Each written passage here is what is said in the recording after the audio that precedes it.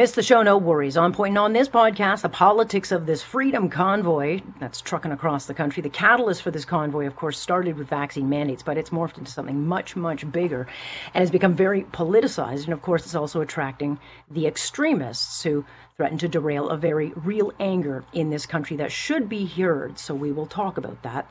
One of the big issues this convoy is fighting is mask mandates.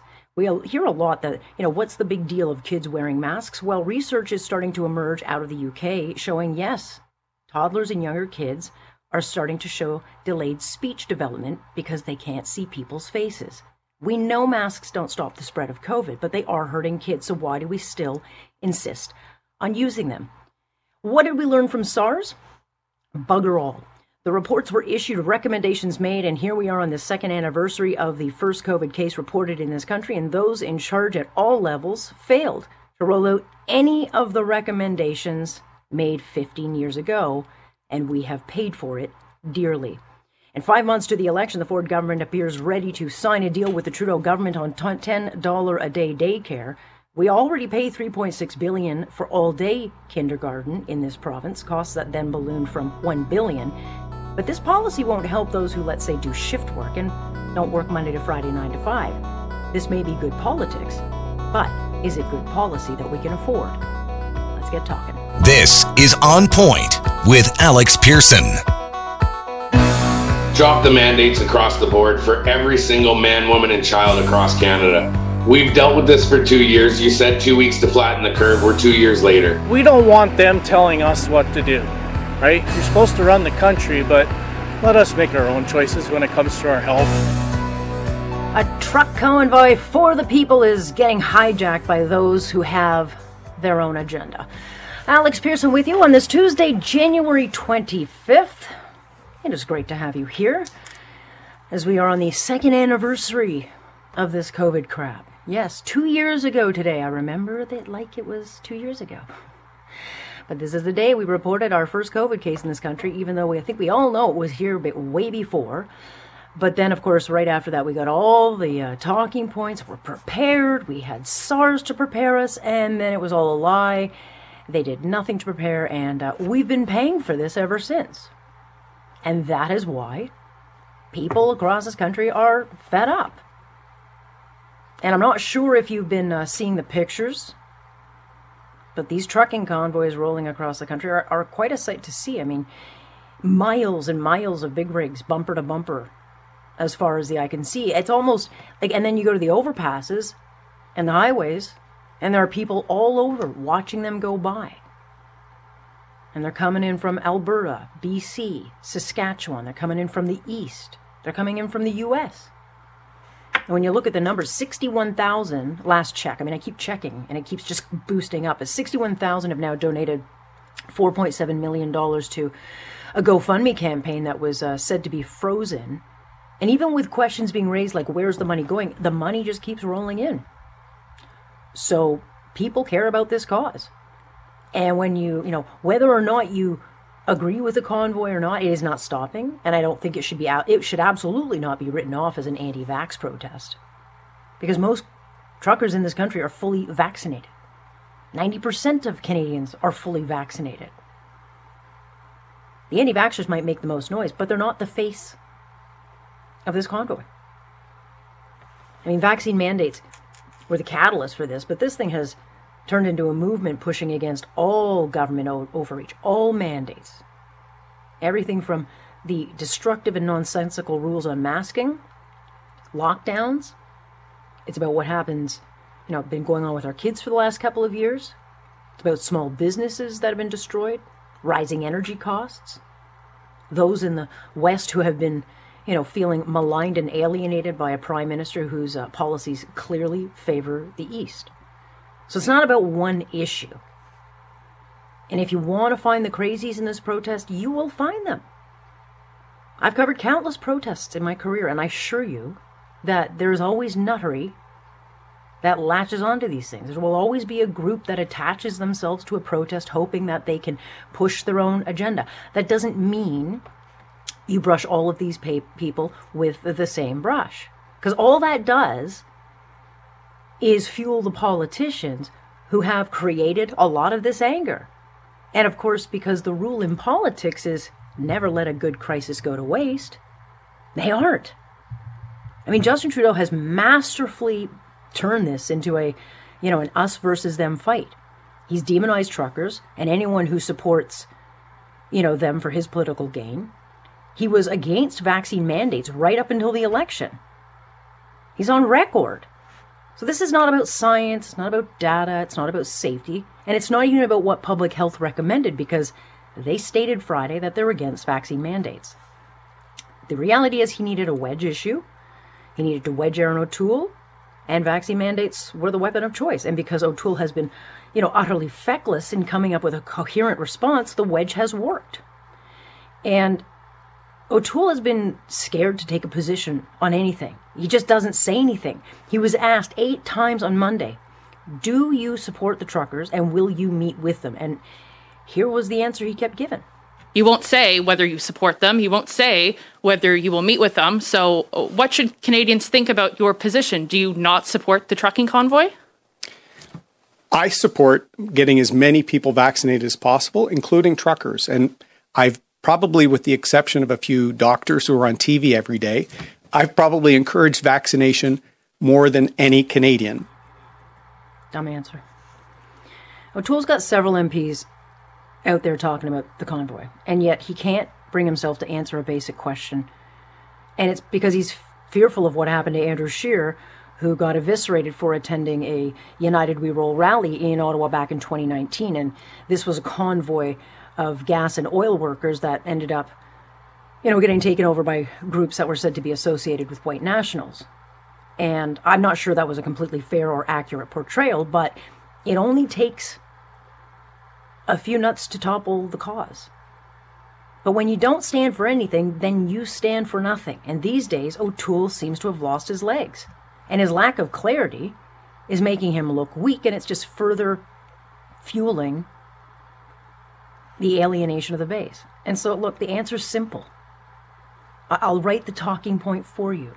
All he has to say is, instead of calling these people racist and misogynists, Justin Trudeau underestimates the real anger and exhaustion across our country, and he must end this irresponsible vaccine mandate policy that is not based on science. It is not hard.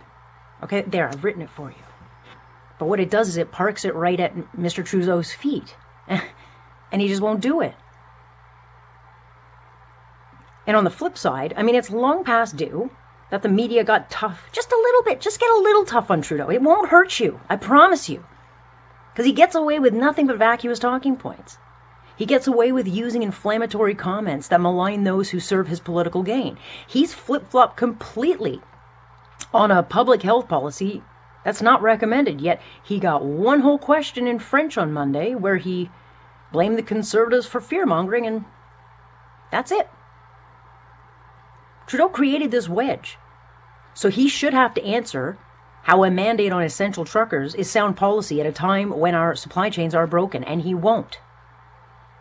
He doesn't have to, so he just keeps weaponizing the policy to deflect from his own failures, and he's got plenty of deflectors who are happy to help him. You got Maxime Bernier out there bussing in people to join the convoy. He doesn't care who he offends. He knows that he's tapping into anger, and so he'll capitalize on it. Then you get guys like Randy Hillier. Randy Hillier's out on Twitter, today recklessly calling the transportation minister a terrorist. And I called him on it because it was a disgusting comment. And then he doubled down on it, then he tripled down on it, took some swipes at me, and that's fine. I got a thick skin. You can hate Omar Al-Gabra and his politics all you want, but if Mr. Hillier thinks that, whipping up this crap will bring support to his cause, then he's lost the plot. All he's done is turned this into a complete self-serving political gong show. It's everything wrong in politics today. And all it does is serve Justin Trudeau. And as unorganized as the convoy seems to be, those leading the charge, they've got to start taking control of this, or it's going to hijack the cause. It already is. And fair or not, it doesn't matter. Fairness does not come into play in these matters. This convoy will be judged by the company it keeps. And they have a lot of support across this country. Regardless of what you hear, there is a lot of support in this country. But if they don't denounce those calling for things like the Prime Minister to be harmed or a Capitol Hill-style attack on Parliament, then they won't just lose their cause, then they're going to guarantee Justin Trudeau stays in power forever. If politics are going to play games with you, you got to learn how to play them back. And right now, it's just, boy, what a mess. So what is wrong with kids wearing masks, you ask? Well, there could be a lot of things. And we're starting to get data out of the UK on some studies looking into masking, efficacy and side effects. And the UK has reported that, cloth masks do absolutely nothing to stop the spread of the Omicron variant. And N95 masks don't really offer kids much more protection because they don't fit their little faces properly. And so this is why we have seen European countries, the UK, dropping mask mandates. But now research out of the United States reveals that they have seen a 364% surge in childhood speech delays, specifically to babies and toddlers who, because they can't see their parents' faces to mimic or watch how their mouth moves or shapes are sounded, they just can't seem to be picking it up. And so it's not just the masks that have delayed speech development, but, when toddlers and babies are locked down and away from the world, they're being deprived of essential interactions with human beings crucial to their development. Allyson Grant is a speech-language pathologist and professor with the University of Ottawa, where she is in the science section where she looks into things like speech and language. Good to have you. Thank you. I'm talking to you on the day that I had hoped to hear different news, but Doug Ford today actually said that masks aren't going anywhere, so they're going to be around for some time. And so let me start with, is this a good idea? Do you think we should be keeping the masks going? Well, let me start with just talking about a little bit about communication development. You've mentioned some great aspects. There are definitely periods in early childhood development in which language and social development is really rapidly developing for the first few years of life. So these children are using verbal and facial cues to figure out how someone is feeling and to pick up on different environmental aspects. So definitely critical for these young kids. And then we have these masks that come into play and they can't necessarily see these verbal or facial cues like we would like them to do. So there are definitely concerns that wearing masks might interfere with these natural learning experiences and have an impact on communication and social skills for sure. A key part of learning to communicate for a child is definitely watching the faces, mouths, and expressions of people closest to them. So babies are studying those faces intently. And the concern is those solid masks covering the face is definitely understandable. However, right now, there are no known studies that suggest that the use of a mask negatively impacts a child's speech and language development. There are also other things that we need to consider. For example, visually impaired children develop speech and language skills at the same rate as their peers. And this is because language is learned through hearing it. So that's something that we definitely need to consider as well. Our masks, can they impede on social and communicational aspects? Definitely, there are elements that we need to take in consideration, but we have to look at those other elements as well. So it's not just that the child sees it's not just what the child sees under the mask, it's also what he or she sees beyond the mask. So for example, what are the eyes doing? What is the body language telling us? It's also what he or she hears, like I was saying. So one can argue that masks can affect language development because it's harder to hear the person when speaking through the mask. And this is definitely something to consider. But I think it's what we need to do is we need to balance this out by allowing for interaction and communication opportunities at home. Because at home, there is no mask. We're in a natural, motivating, and fun environment. So definitely where we're going to compensate for this mask wearing is at home with all those great interactions. And so while you say that the data and the research is limited, so I'm not sure how much is anecdotal and how much is actually kind of firm. So we're in the early stages of it. But what are you starting to see? Like when parents come to you with their toddler or their baby, what are some of the things that you are seeing that may raise a flag for you? So we're seeing that sometimes all those great models that we can give, for example, the kids are starting to learn how to do sounds and how to say words. And kids are looking at an adult's face to see, how do I say that word? How do I do that sound? So they are missing those visual cues. So sometimes we do see that parents are kind of worried about, sound production, or like you were saying earlier, all that interaction and social aspect, because we learn by socializing. I was saying earlier that interaction is really, really key. We need to interact. Communication is based on interaction. So although we can compensate that with having all these interactions at home and so forth, we also want the kids to have these opportunities to interact with other kids and, get models from those other kids and just have all those great social cues, because social and communication, they kind of go hand in hand. It's really hard to separate them. So definitely what we're seeing is that although, parents can compensate and, work on that communication development with their child at home, with their interactions, they're maybe missing that child-on-child social interaction and all that comes with that social communication. So what would your concern, moving forward, because the research is so limited and this has gone on so much longer than I think people thought. And I think the running kind of theme so far has been, kids are resilient, they'll be okay, a mask won't hurt them. I mean, we make a lot of assumptions about things that we just don't know. And so I know that you're going to be, and many others in pediatric care are going to be looking and researching these things. What are some of the things that you're most concerned about the longer this goes on? I think we're really concerned about the social aspects. So, having that less of that time to socialize with other children and to learn from other children and to socialize with, different adults, and just all those opportunities that we usually have because we go to the park and we go to play dates and we do all those types of different things.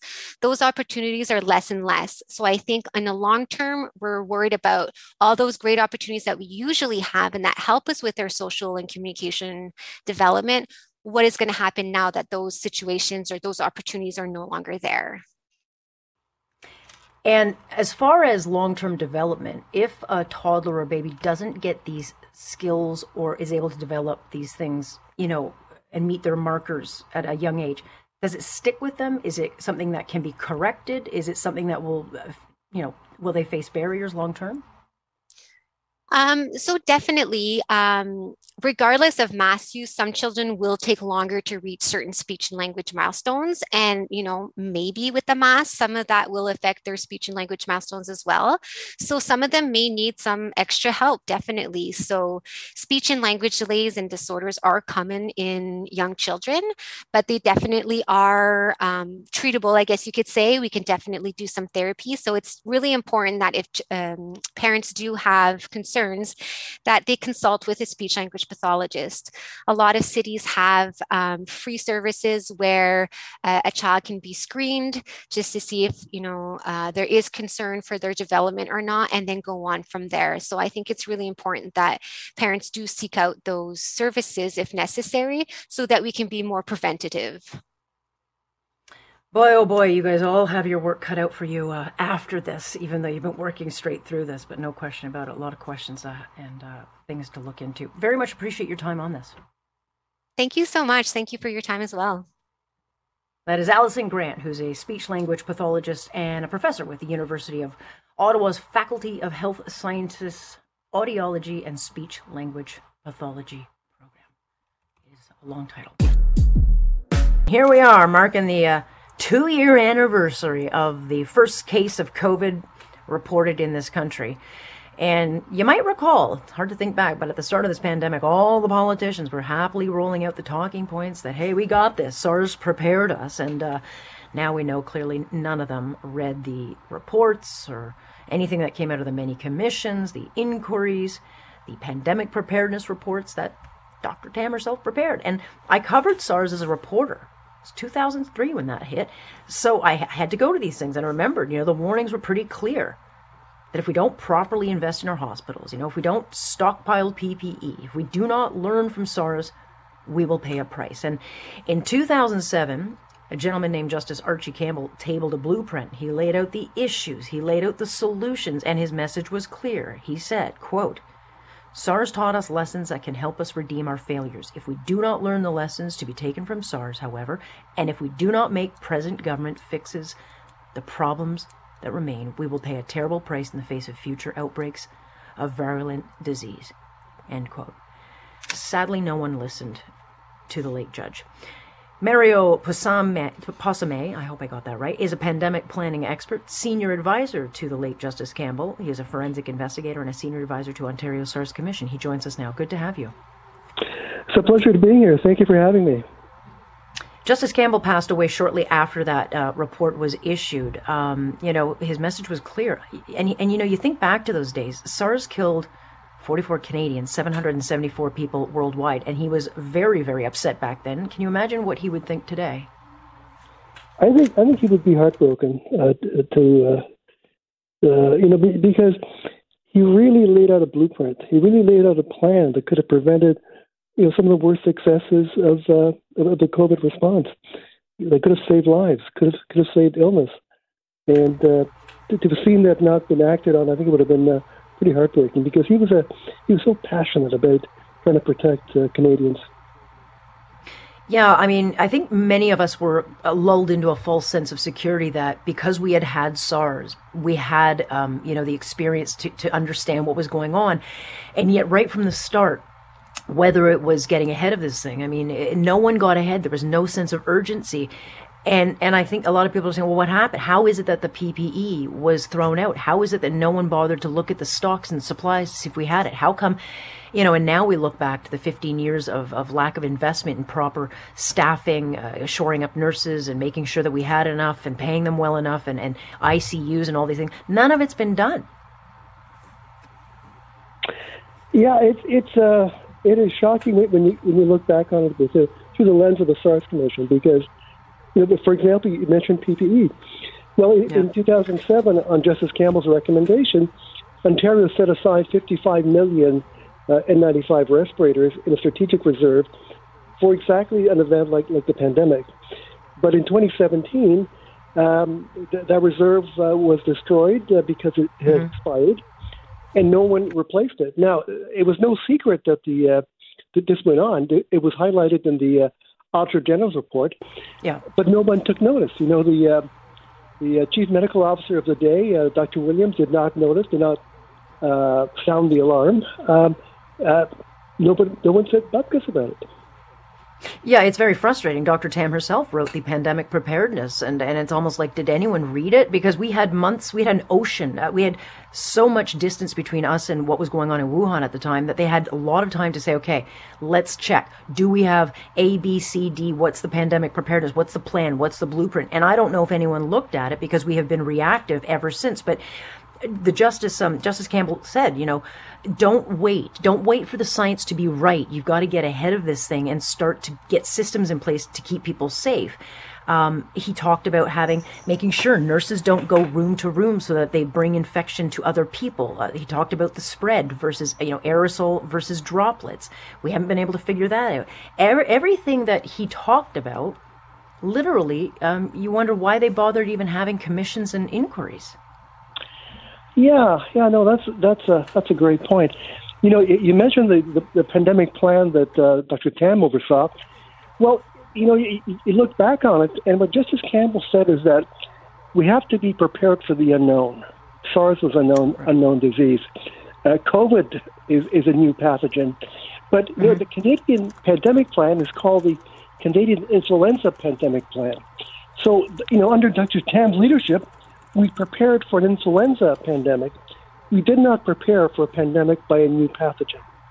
And, Dr. New, Tam's deputy, in the fall of 2010, admitted that was a mistake, that we prepared for the flu, but not for a new pathogen. And that was just a serious strategic mistake. Yeah, there were many. I mean, one day there will be a reckoning, I think, for all of this. But then again, we're going to hear the typical, political wrangling where they'll all say, look, we're going to do a deep dive. We'll never be caught off guard again. And we'll get the commissions going again. We'll get the inquiries. We'll get the inquest. That'll all happen again. I think the point is it never should have happened to begin with. SARS was a very dangerous situation. And for whatever reason, back in those days, we handled it much, much better than what we have just been through in the last couple of years. Yeah, one of the things that happened during SARS was that the decision to go to airborne precautions, you recall that during SARS, all the healthcare workers were using N95s, was a bit of an accident. And it happened without the input of the infectious disease specialist. So, Dr. Lowe and Dr. Young, who were really running the show, they were really uncomfortable with SARS, and they decided to go for airborne precautions. But the infectious disease community, many of whom are still in positions of charge, felt it was unnecessary, and they said no, it's droplet spread, it's overkill to have N95. But what happened is that a year after SARS, in 2004, a couple of studies came out that proved that SARS was an airborne disease. And what Justice Campbell took from that was that it proved the precautionary principle. It proved that it was the right decision to err on the side of caution, go to airborne precautions, even though we didn't know for sure whether SARS was an airborne disease. And that was a fundamental part of his decision to highlight the importance of the precautionary principle, because it was validated after the fact by science, and it proved that it made sense to err on the side of caution. So, fast forward to COVID-19, and many of the same infectious disease people were now in charge and were influential over the province. And, they said right off the bat, we can rule out airborne transmission. This is not an airborne disease. We don't need the precautionary principle. We can go ahead and treat it as if it was droplet, and it was a grievous mistake. Just quickly before I let you go, I've got about 30 seconds. This has got to anger you and your colleagues and those who are working on all these reports and did the heavy lifting. Well, it's heartbreaking because it didn't have to be so bad. To all those families that lost loved ones. I mean, I don't know how we could face them. We will talk again, Mario. I very much appreciate your time, and thank you for the conversation. I really appreciate it. Thanks so much. That is Mario Passamai, and I should have asked him, Passamai, I should have asked him for the pronouncer. Nonetheless, he was part of that pandemic planning with Justice Campbell doing the forensic investigation, but nonetheless, they must just be shaking their heads. And we will keep talking about it because heads should roll. In politics, nothing is ever done by accident, and by 5 months to a provincial election, I'm not at all surprised to read in the Toronto Star today that the Ford government says it's close to inking a deal with the Trudeau government on $10 a day childcare. And I think a lot of people will see this as a game changer.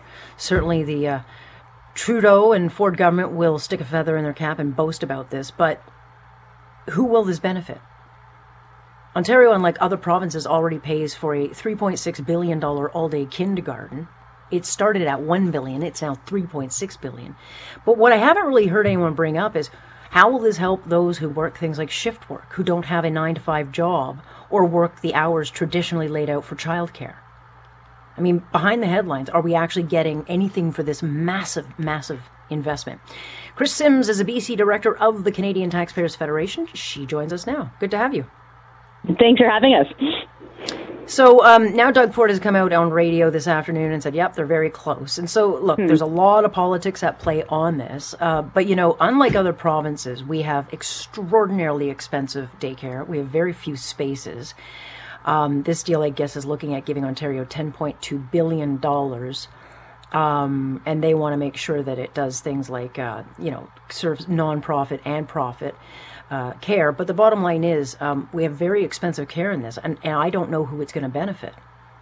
That's a great question, because not everybody works, from 9 o'clock until 4:30, Monday to Friday, which is what a lot of these sort of daycare programs usually pays for. And also in Nova Scotia, they've inked a deal, yes, but apparently the way that they did their deal, it's got some family-run daycares and some independent daycares about to be boarded up.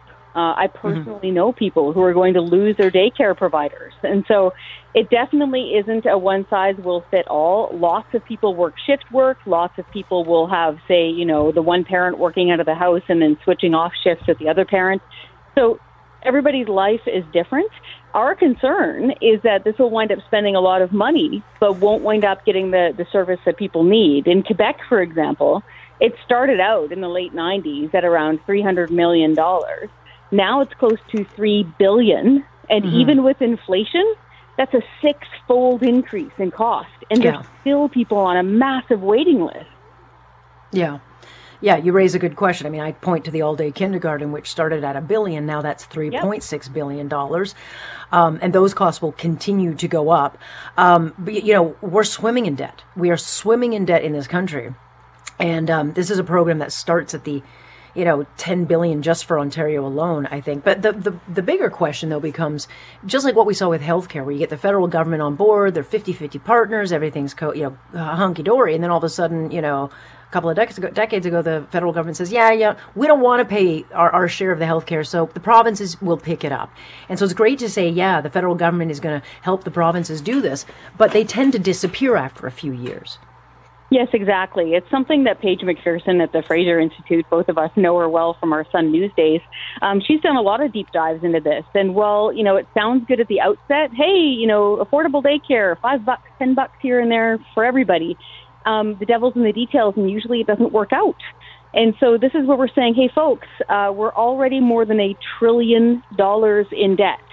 They have added around $500 billion to the federal debt just since COVID.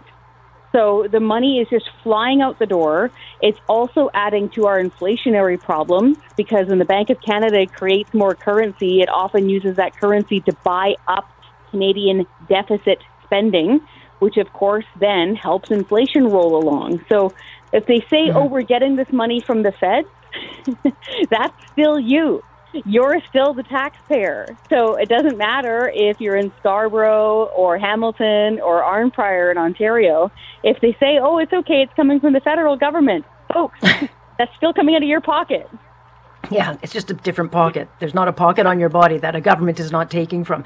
But, you know, it's interesting because I think this policy will play very, very well to the urban centers. You know, a place like Toronto where it would benefit those in the public sector who work 9 to 5, Monday to Friday. But if you're a shift worker, you're a nurse, you're a police officer, or you're working at Costco and your husband or your whatever spouse works at a different shift work, it's not going to benefit them. And that's what I'm waiting someone to ask is, what about those? Like, I'm a perfect example. This would not work for me because I work an odd set of hours where it just wouldn't necessarily work.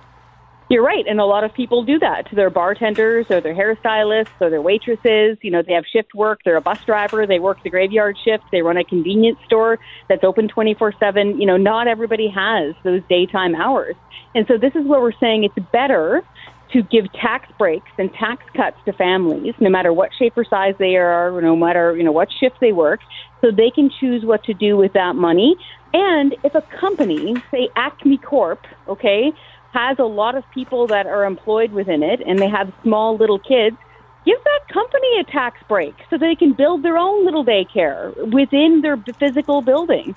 I know lots of parents, especially moms, that would have loved to have had something like that, where their little one is, you know, just a couple feet down the hallway and it's easily accessible daycare rather than this kind of big government cookie cutter, one size fits all thing.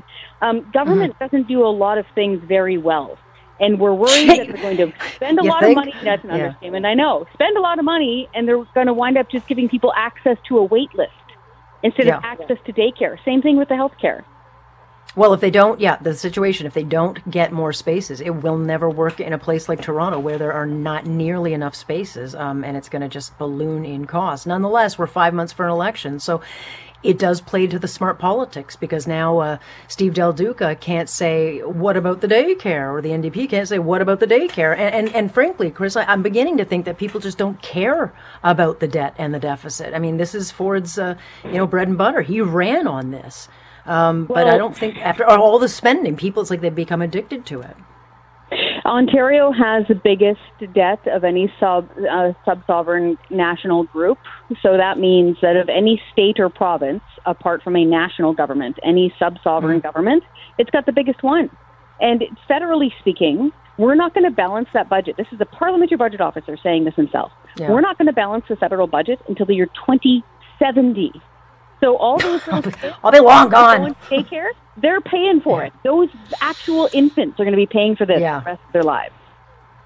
Well, they'll be paying for everything for the rest of their lives, including the last 2 years of a pandemic. But that's a sad reality, and it's another reckoning coming our way. Well, nonetheless, appreciate you breaking this down, and I know Paige is digging into the data to see how it does and who it benefits and the cost benefits of this. It's never means tested, but we both know that. No, it never is. Never is, unfortunately, and it can often benefit the wealthier more than the working class. Again, unfortunately, it keeps coming around this way. It's like a bad version of Wall Street, and it keeps landing on bankruptcy.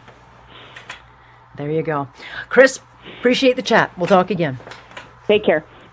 That is Kris Sims with the BC Director of the Canadian Taxpayers Federation. And again, we're waiting for some data to come out because I want to know who benefits.